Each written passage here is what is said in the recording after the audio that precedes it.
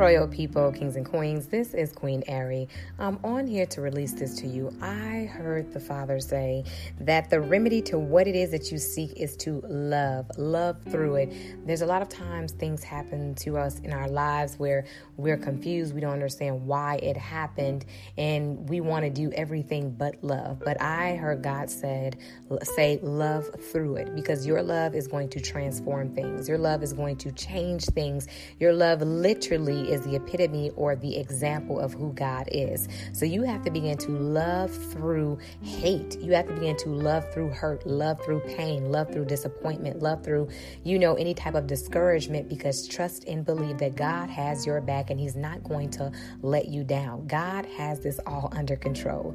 Do your job, which is to love, and let God do the rest. He got you covered. And remember to renew your mind. It is the GOAT mind. Love you guys.